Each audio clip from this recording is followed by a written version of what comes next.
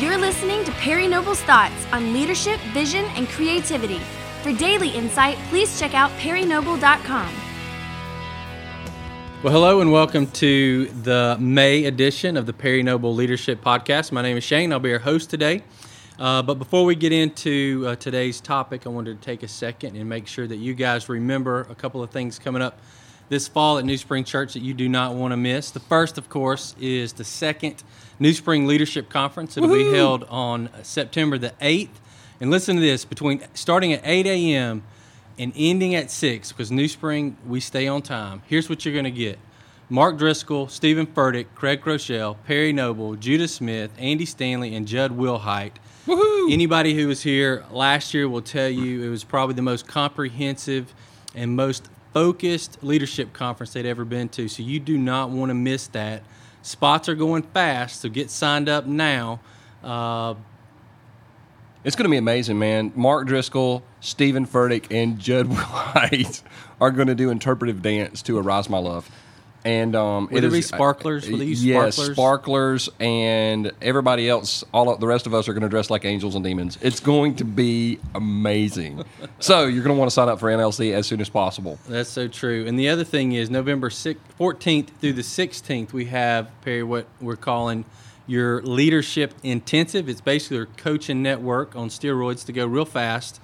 But it's not just for senior pastors, it's for any church leaders. Anything you want to share with our listeners about that? Well, we had so many people that want to do the coaching network, and that's, I really do love doing that.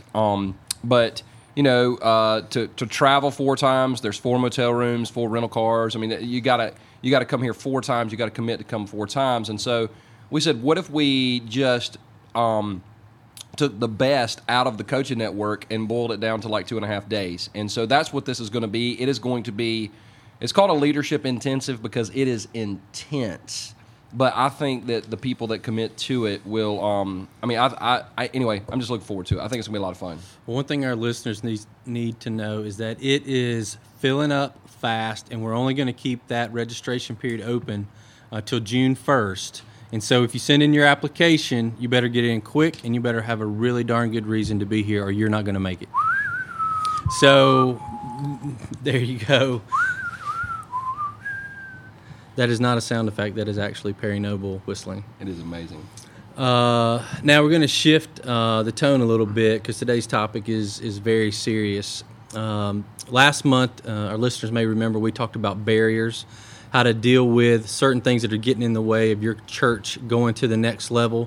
And this month, we're really dealing with the primary barrier, but it's something that most people, especially pastors, don't talk about, and unfortunately many probably don't think about.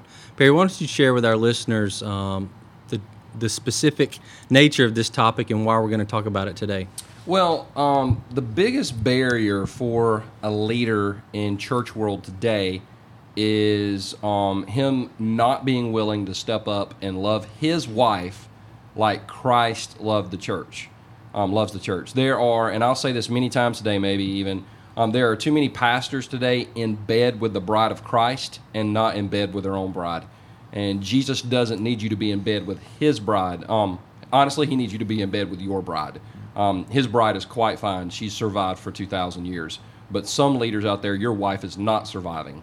And so that's why we're going to talk about this. Several things led to it. First, Lucretia, my wife, did a session at Unleash for pastors' wives only. And she came out of that session saying that might have been the heaviest thing she's ever participated in. Women asking questions, crying, weeping, just so much heaviness. And it just reminded me that the pastor's wife could be the most neglected, yet one of the most important people in the church. And so that, combined with the fact that I'm seeing more and more pastors seemingly dive into morality. And I want to stop and say, we've got to stop saying fall into morality because nobody trips, falls, and has an affair. They dive into it. And so many pastors are out of touch with their wives, they're out of touch with their families, that the next thing you know, and they're diving into morality. And I want to acknowledge that the temptation is there, but you don't have to follow through on the temptation. The third thing that really hit me is in the Bible, if you read through what the Apostle Paul wrote to Timothy about the qualifications of being a godly leader in the church, 1 Timothy 3 and Titus 1 both speak very openly about loving and leading your family. And if you can't do that, then you're not qualified to lead. And it's amazing to me the number of churches that will allow men to poorly lead their family. I'll get into why in just a little while. And then the fourth reason is the other morning I just got up and was reading through Genesis, and I got to Genesis 12, the story about Abraham, and I just was blown away. I was like, oh my gosh, his story is so many church pastors' story. And I guess the best thing to do is just kind of walk through that story and point out a couple things. That's what I was thinking. Today's going to be a little bit different. You're just going to hear Perry teach some things that he shared with me and shared with our leadership team that are real important about this topic as we walk through Genesis 12. So, Perry, I'm just going to hand it over to you for this first section. I think we're going to jump into Genesis 12, 10 through 13, and let you kind of take off from there. Yeah, Genesis 12, most pastors know that story. It's a familiar story where God comes to Abraham and says, hey, leave your family, leave your homeland, and go to a place I will show you. And Abraham goes, and he takes his wife, and Lot goes. And it's an amazing, incredible step of faith story where Abraham literally does what God tells him to do. But then stuff starts breaking down for him, and he had, up to this point, he's followed God. He's done what God has told him to do. But Genesis chapter 12, verses 10 through 13, I just want to read these verses. They're quite disturbing. The Bible says in verse 10, now there was a famine in the land, and Abram went down to Egypt to live there for a while because the famine was severe. I want to stop right there and just say that God didn't tell Abram to go to Egypt. So Abram was leaving a place where God had told him to go because he, and I know the defense mechanism and men want to provide for their family, but I want to just unpack what happens when we use the I just want to provide for my family argument. Abram left a place that God had told him to go, and he went to a place where God had not told him to go. Verse 11, oh God. As he was about to enter Egypt, he said to his wife Sarai, look at this, I know what a beautiful woman you are. Now, if you're just reading the Bible, you're like, all right, Abram's spitting game, and this is cool. But in verse 12, it goes south. When the Egyptians see you, they will say, this is his wife. Then they will kill me, but will let you live. Verse 13, say you are my sister. So this was obviously southern Israel. Say you are my sister, so that I will be treated well for your sake, and my life will be spared because of you. Now, there are several problems right here so far. The focus in this text so far, Abram was focused on himself, and he wasn't focused on his marriage. He's like, listen, this is going to go bad for me. It's going to go good for you. And listen, I don't really want people going, well, we don't know the culture. Listen, I don't care what culture it is. It's never good for a man to sell his wife out. Screw your culture if that's your culture, okay? The focus was on Abram and not the marriage. And we can take that into today's context when a leader begins when a leader begins to be about his ministry minus his wife, we have a major problem. Where a leader begins to come to his wife and go, listen, I'm really busy right now. This is ministry. God has called me to do ministry. Ministry's got to come first. Family's got to come second. One of the dumbest things that I've ever heard somebody say is, if you take care of the church, God will take care of your family. That person should be taken out and beaten. Not killed, just beaten every day for the rest of their life, or at least until they stop believing that. That is not true. That is not true, and it's nowhere in Scripture. It's anti-biblical. It comes from Satan, and it's the person that said that's probably possessed by demons. And I'm serious. That's where it comes from. Abram's telling his wife, listen, I need you to take one for the team here. I need you to step up. I need you to be okay with this. And it's ridiculous. I'll go back to leaders. one of the things that leaders are known for is having a vision for the church. We work on vision for the church. We work on vision for the church. We work on vision for the church. I wonder how many leaders out there have a vision for their family. I wonder how many leaders out there actually have core values written down for their family. You know, that's something my wife and I talked about. She confronted me about several years ago, and I've got core values written down for our family. Now, I know we're going to get an email asking, can you have those core values? The answer is no. Because what you'll do is you'll change my core values to your core values, and you're basically robbing my core values. You need to love your family enough to sit down and figure it out for yourself. Going back to Abram here, like I said, he told his wife, you need to take one for the team. Now, put yourself in Sarah's situation at this point. She felt forgotten. She felt alone. She felt neglected, which, by the way, that's the way a lot of pastors' wives feel. Alone, forgotten, and neglected. And how ironic is it that they would feel alone, ironic, and neglected, and they're married to a man that's supposed to be a shepherd? Oh my gosh! That's take care of your own sheep. And I'll tell you the reason this is so hard for pastors. The reason a pastor, for the most part, has such a hard time going home and loving his wife and loving his family is because many pastors are in it because of the attention. They want to be a rock star. They want to receive all the attention. They want people to take care of them or whatever. And when they go home to their wife's not impressed with them, probably because she's seen him naked and she knows there's nothing impressive there. She's seen him at his worst state. She's argued with him. She's struggled with him. He can't fake her out as far as how godly he is. And so because the wife will not treat the pastor as a rock star so many times, he'll go, well, I'll just go find a woman that can. And it's just sad. It continues in verses 14 through 16. The Bible says, when Abram came to Egypt, the Egyptians saw that Sarah was a very beautiful woman. And when Pharaoh's officials saw her, they praised her to Pharaoh, and she was taken into his palace. Stop. The enemy took the wife into the palace. Goes back to Genesis 3. What happened? Adam neglected his role to take care of his wife, and what happened? The enemy. Listen, I'll tell pastors, if you don't lead your family, Satan will. Satan will step in and lead your family. Abram allowed his wife to be taken captive by the enemy. There are leaders out there today, church leaders, that are allowing their wife to be taken captive by the enemy. She's believing untrue thoughts. There are women out there, I've seen it, I've talked to a couple pastors' wives, we're going to reference them later on, as well as my own, who talk to other pastors' wives. There are pastors' wives out there that really do love Jesus, but they hate the church. They hate the church, and I would say they don't.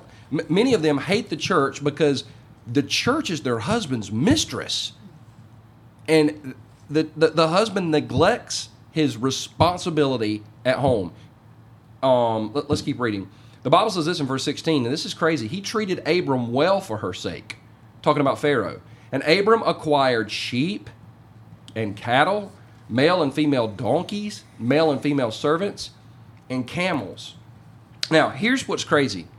The enemy, if you'll neglect your family as a leader, the enemy will make sure he will reward you well.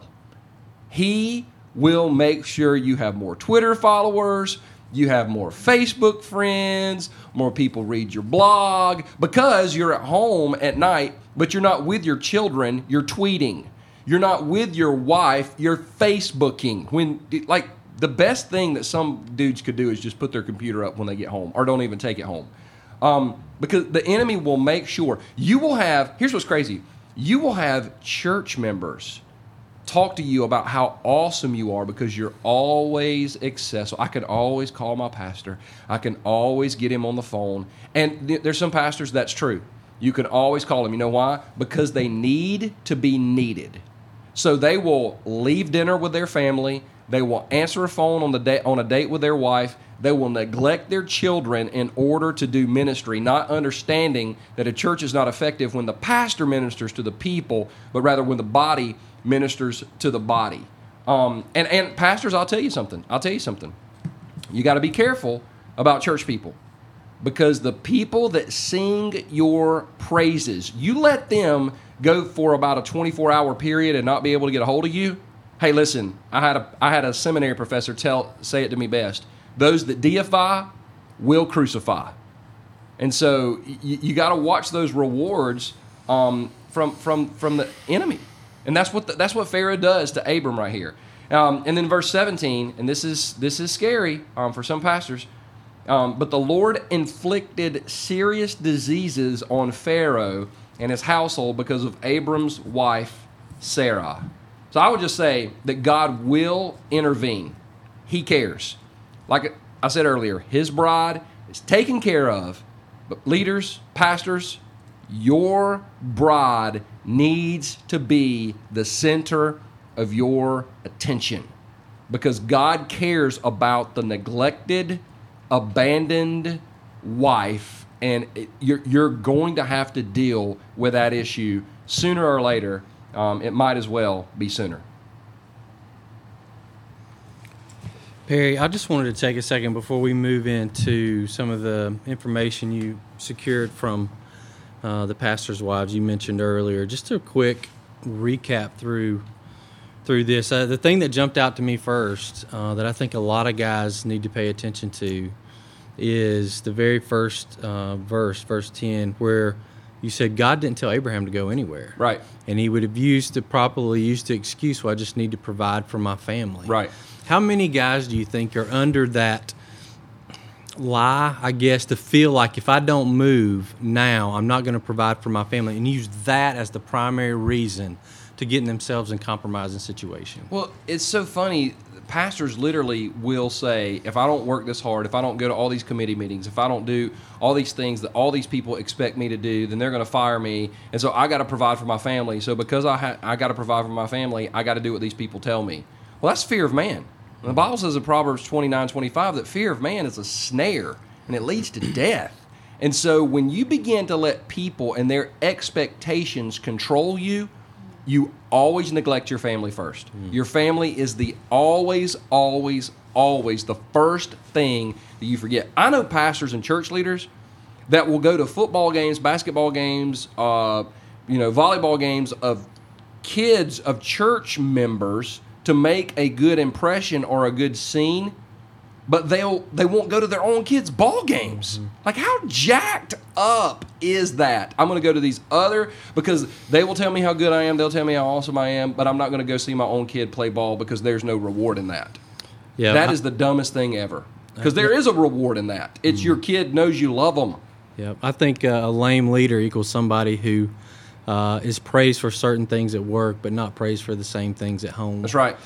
The other thing you mentioned is having a vision for your family, yes, or core values for your family. One of the things that I believe is important is we have to know, as husbands, especially as a senior leader of a church, needs to know the answer to questions before they're asked. And so how do you use the core values or vision for your family to help you resist answering questions to obligations or certain things that could get in the way of how important your family is to you? Right. I established these core values and talked to my wife about them, and she's in full agreement. And there's only 3. We have 3 core values that really guide our family, and they help us to make the decision before the decision, because we value 3 things in our household. And like I said, it would be easier if I explained it, but it would be but I'm not going to explain it because I don't want people taking our values. They're our values. We came up with them. They work for our family.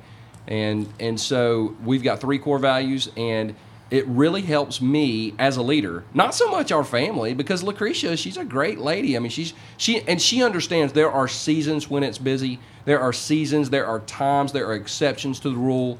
But when I say exception, like very few. If you're having an exception every day, that's not an exception. You're a weak leader. She understands that, but she always knows that we're going to go back and I'm going to make decisions for our family based on our core values. You know, one of the primary needs that most ladies have is to feel secure. Yes. And to feel cherished. Yes. And here in this story, we see that Abram took that for granted. And so Sarah had to have felt used Oh my gosh, yes. So let's talk to the leaders about that. How important it is to leave your wife always feeling cherished and build security around her, as opposed to setting her up for being used. She felt not only used, but let me ask you this question. Do you think she had some trust issues with Abraham in the future? Yes. Do you think she felt neglected? She felt used? She felt abused? Let me go back to this. The whole take one for the team. Like, literally, there are pastors that will come to wives and go, I need you to go to this Bible study at the church. Well, and the wife will be like, honey, I don't want to go to the Bible study. Well, I need you to go because there's a very influential lady teaching it, and you just going to have to take one for the team. You're just going to go. You just need to go.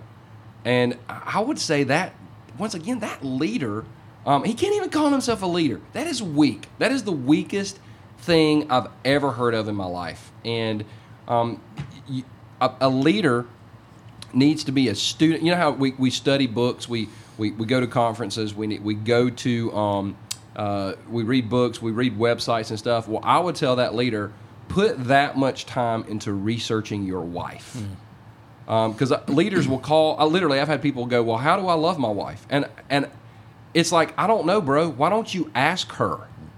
She is an expert on herself, and if you can finally convince her that you're serious and honestly have a talk with her, she will let you know what she likes. She will let you know what she doesn't like. She'll let you know how she feels special. She'll let you know the times she's felt neglected.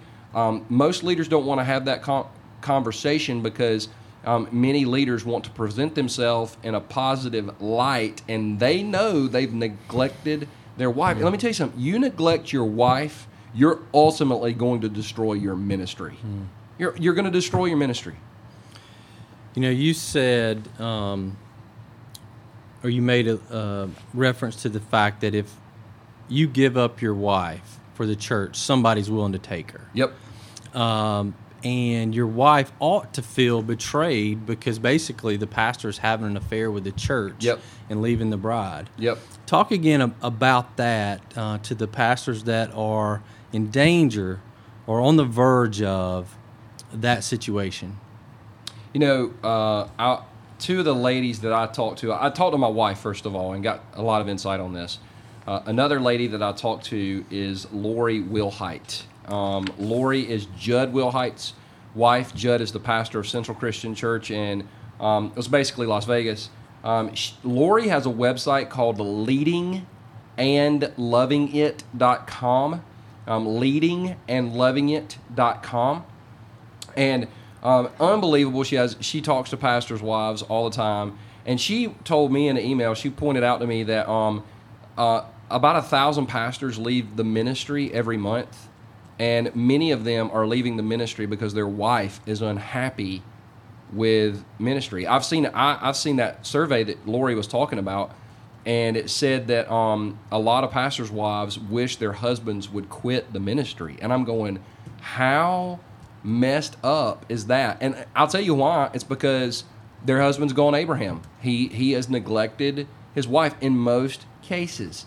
Another lady I talked to is Brandy Wilson. Brandy is Pete's wife. I've got her website around here. What is it?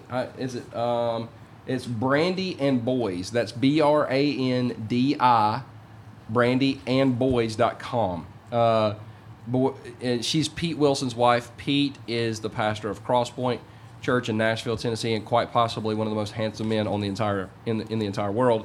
And Brandy gave some incredible insight as well about how important women need community. And they do need community with other pastors' wives, but ultimately they need community with their husband. Mm-hmm. And so I would just say that a lot of pastors are, and then Shane, this is something else I'm hearing, and there's not a lot of people talking about this, but it seems to me that I am hearing more and more recently, I would say in the past 2 or 3 years, about pastors' wives having affairs on the pastor. As you know, pastors are having affairs on their wives, but I'm hearing about pastors' wives, ministry wives, leaving their husbands, having an affair on their husband. And let me stop and say this. that's never right. I don't care how neglected you are. I don't care how long. That's never right. But I think one of the reasons is they feel so lonely. They feel neglected. One more time. It's not right. I got to say that, or some internet blogger will say that I said having an affair is okay. So anyway, that's that. The last thing I want to hit before we get into some specifics that Lori and Brandy shared with you, or other specifics, is this. I thought this was a real powerful thing you gleaned from that text, is that the enemy will reward you for neglecting your wife and kids. Yes. I just had this thought. Don't you think that the wife or the kids of a pastor ought to sense and feel the same benefit that the pastor is feeling? Yes. And if those things are out of sync, shouldn't that be a warning sign for the pastor? Yep. If the pastor/leader is loving the church and the wife and the kids are hating the church, something is out of balance, and it needs to be corrected immediately. So with that, I was looking at our sheet here, Shane. Let's just go to number 4, the practical steps that I take. These are some things that I think will work. I'm going to give you 8 steps, and these are things that they just work for me. They have worked. I think Lucretia and I have the healthiest our marriage has ever been in 11 years. And so anyway, here we go. Number 1, to make sure you keep good watch over your wife and family.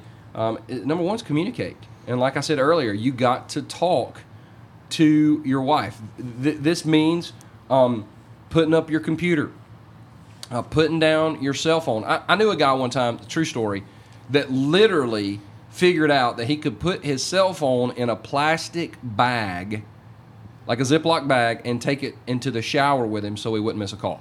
I'm not even making that up. I'm not making that up.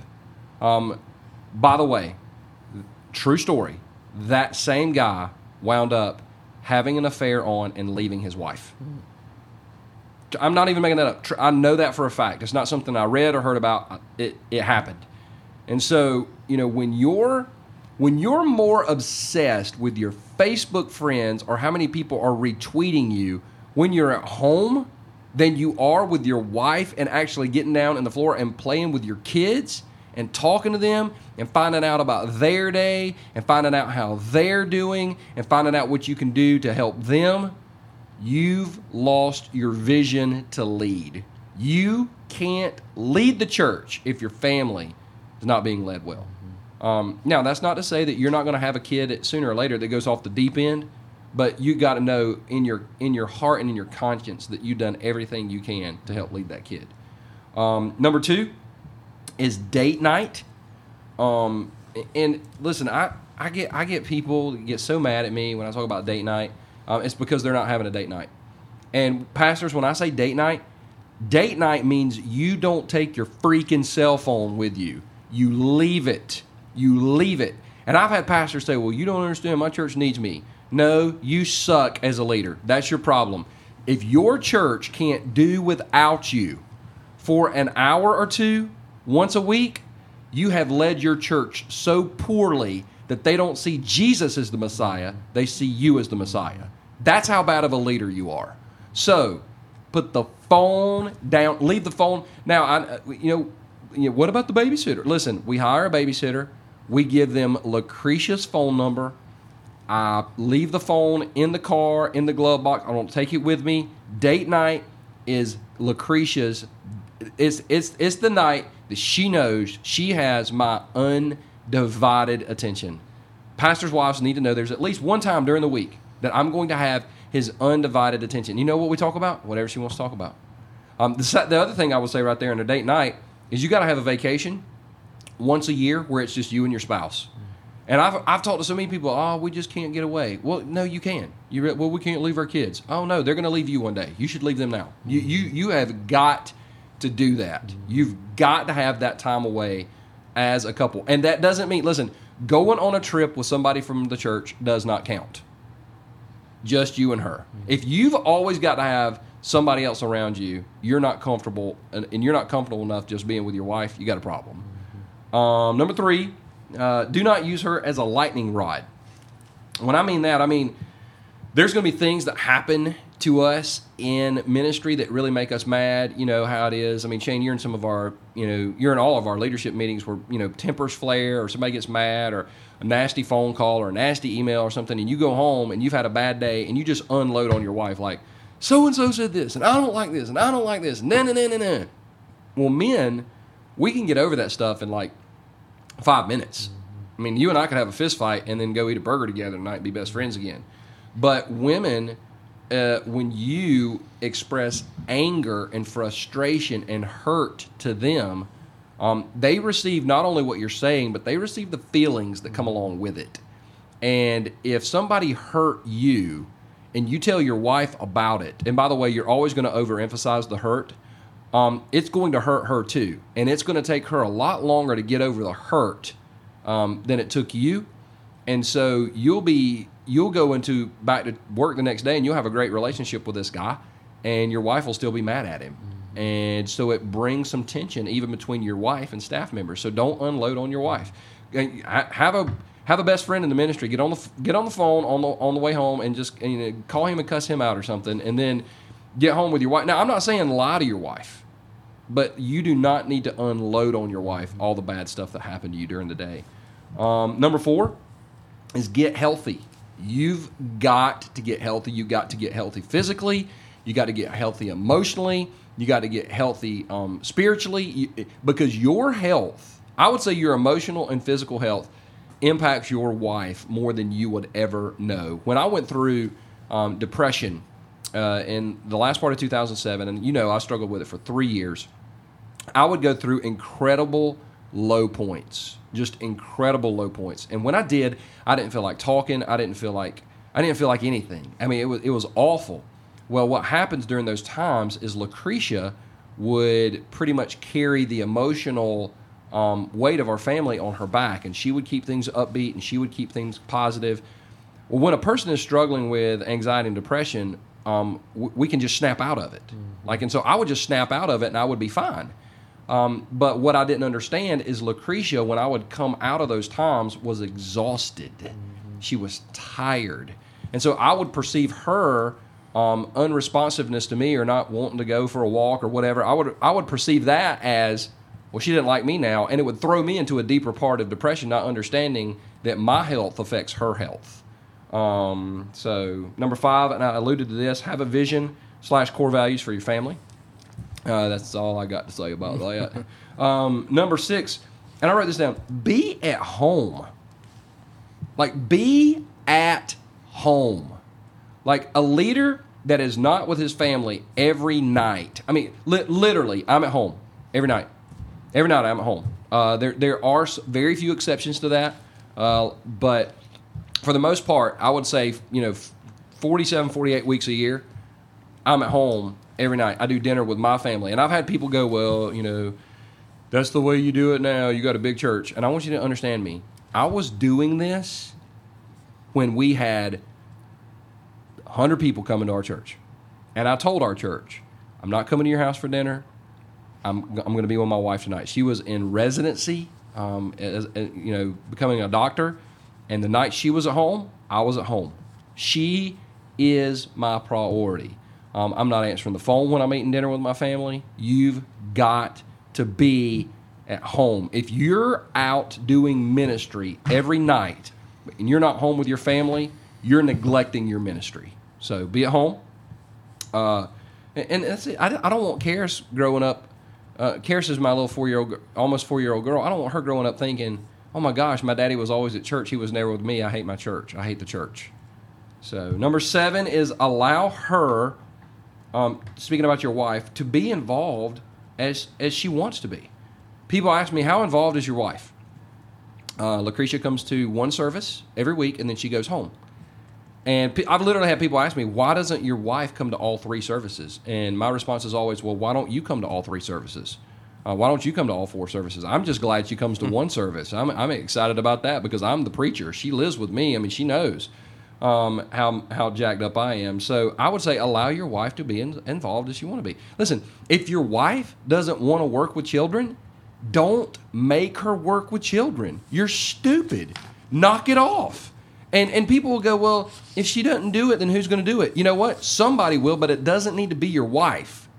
It doesn't need to be her. If she doesn't want to sing, don't make her sing. If she doesn't want to stand at the back of the church and shake hands with everybody when at the end of the service every week, don't make her do that. Allow your wife to be as involved in ministry as she wants to be. Now, I have some really good friends that their wife is very involved. Their wife is on stage with them when they take the offering, when they do welcome. You know what? If that's what she wants to do, and that's what she's called to do, praise God. She should do that. But allow her to be as involved as she wants to be. Allow her to be herself.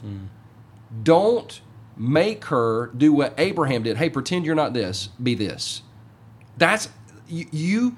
You cannot force your wife to be a ministry. To do ministry. She's your wife. Right now, Lucretia has a ministry in this church. She does a ministry to girls 6th through 12th grade called Heart to Heart. You know what? She came up with that. She said she felt called to do that. She said she wanted to do that, and she did it after we've been doing ministry for 10 years. And finally, number 8, and I would tell pastors this: be unapologetic about protecting her.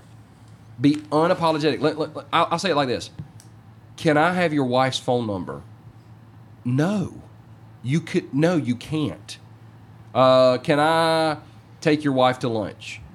No, you cannot take my wife to lunch. Or I'll ask my wife and see. But if in the back of your mind you know the answer is no, just go ahead and answer no. Don't throw that on your wife.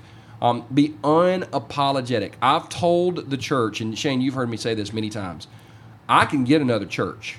I can't get another Lucretia. There's a huge difference. She is my bride. We've had people put letters in our mailbox to her, attacking her, tearing her down, criticizing her.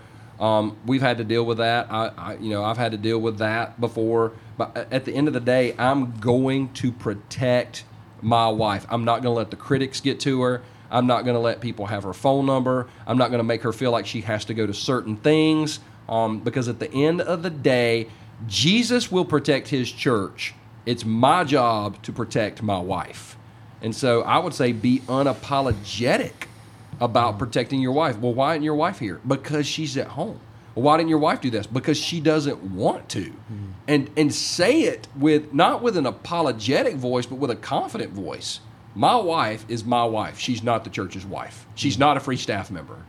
So, Perry, the thing that I hear you saying over and over is, God will do whatever it takes to defend his bride and make sure she doesn't feel defiled. That's right. And the question for us in ministry is, are we willing to do the same thing? Yep. And so it sounds like that pastors out there need to have conversations with their wife. Yep. And find out, it's not a one-size-fits-all. Nope. But every pastor needs to have a conversation with God and figure out how they can serve their wife and their family best. Yep. One thing I wanted to make sure we did is I want to restate these great websites, resources for pastors' wives. Again, one is from Brandy Wilson, brandyandboys.com, and then Lori Wilhite, leadingandlovingit.com. It's a great resource that I hope our listeners out there will check out and refer their wives to if their wives aren't listening. Shane, there's one more pastor's wife website I want to mention, hollyfurtick.com, the Stephen's wife. Holly Furtick, HOLLY, FURTICK.com. She is an incredible pastor's wife. She supports her pastor, who is also her husband, and has an incredible blog. She reviews his sermon every Monday on her website, and it's amazing to see her support her husband like that. And so those are just 3 pastors' wives that I know are loved by their husband, and they feel called to do a ministry to pastors' wives. And people have asked, well, where's your wife's blog? Well, she didn't blog, she didn't tweet, she didn't Facebook, because she doesn't want to. And I think that's great. I have never said you need to start Facebooking, because I Facebooked for 3 days and shut it down. It was awful. So I would highly recommend that. And I would also say to the pastor's wife that's listening to this website or listening to this podcast, here would be my prayer for you. Don't nag your husband. Don't yell at him. Don't use this podcast as an excuse to beat him down. you know the pressure he's under, and I'm not defending him. I'm just saying, if you will go back to that text, God took care of Sarah. God intervened. God pretty much, he pretty much had to blow Abraham's world up before he got his attention. And so your thing is you should begin to pray and beg God to intervene so your family can be strong. Because I'm telling you, God cares about the pastor's wife that feels abandoned and neglected. And you just need to begin to pray that God will get your husband's attention. And he will use whatever means. And when it happens, stand by him, support him, and you'll be stronger. I'm not saying, the other thing I would say is don't nag him, but I think you should have a conversation with him. Like maybe you should listen to this podcast together and then go, all right, what'd you get out of that? And if he gets real mad or defensive or mean, or says like really mean things, call me. I'll send a team out to your house. We'll take care of it. Just kidding. We won't do that. We might. I wish I could. We could. We should. Let's do it. I think we might should do all right, that. We'll do it.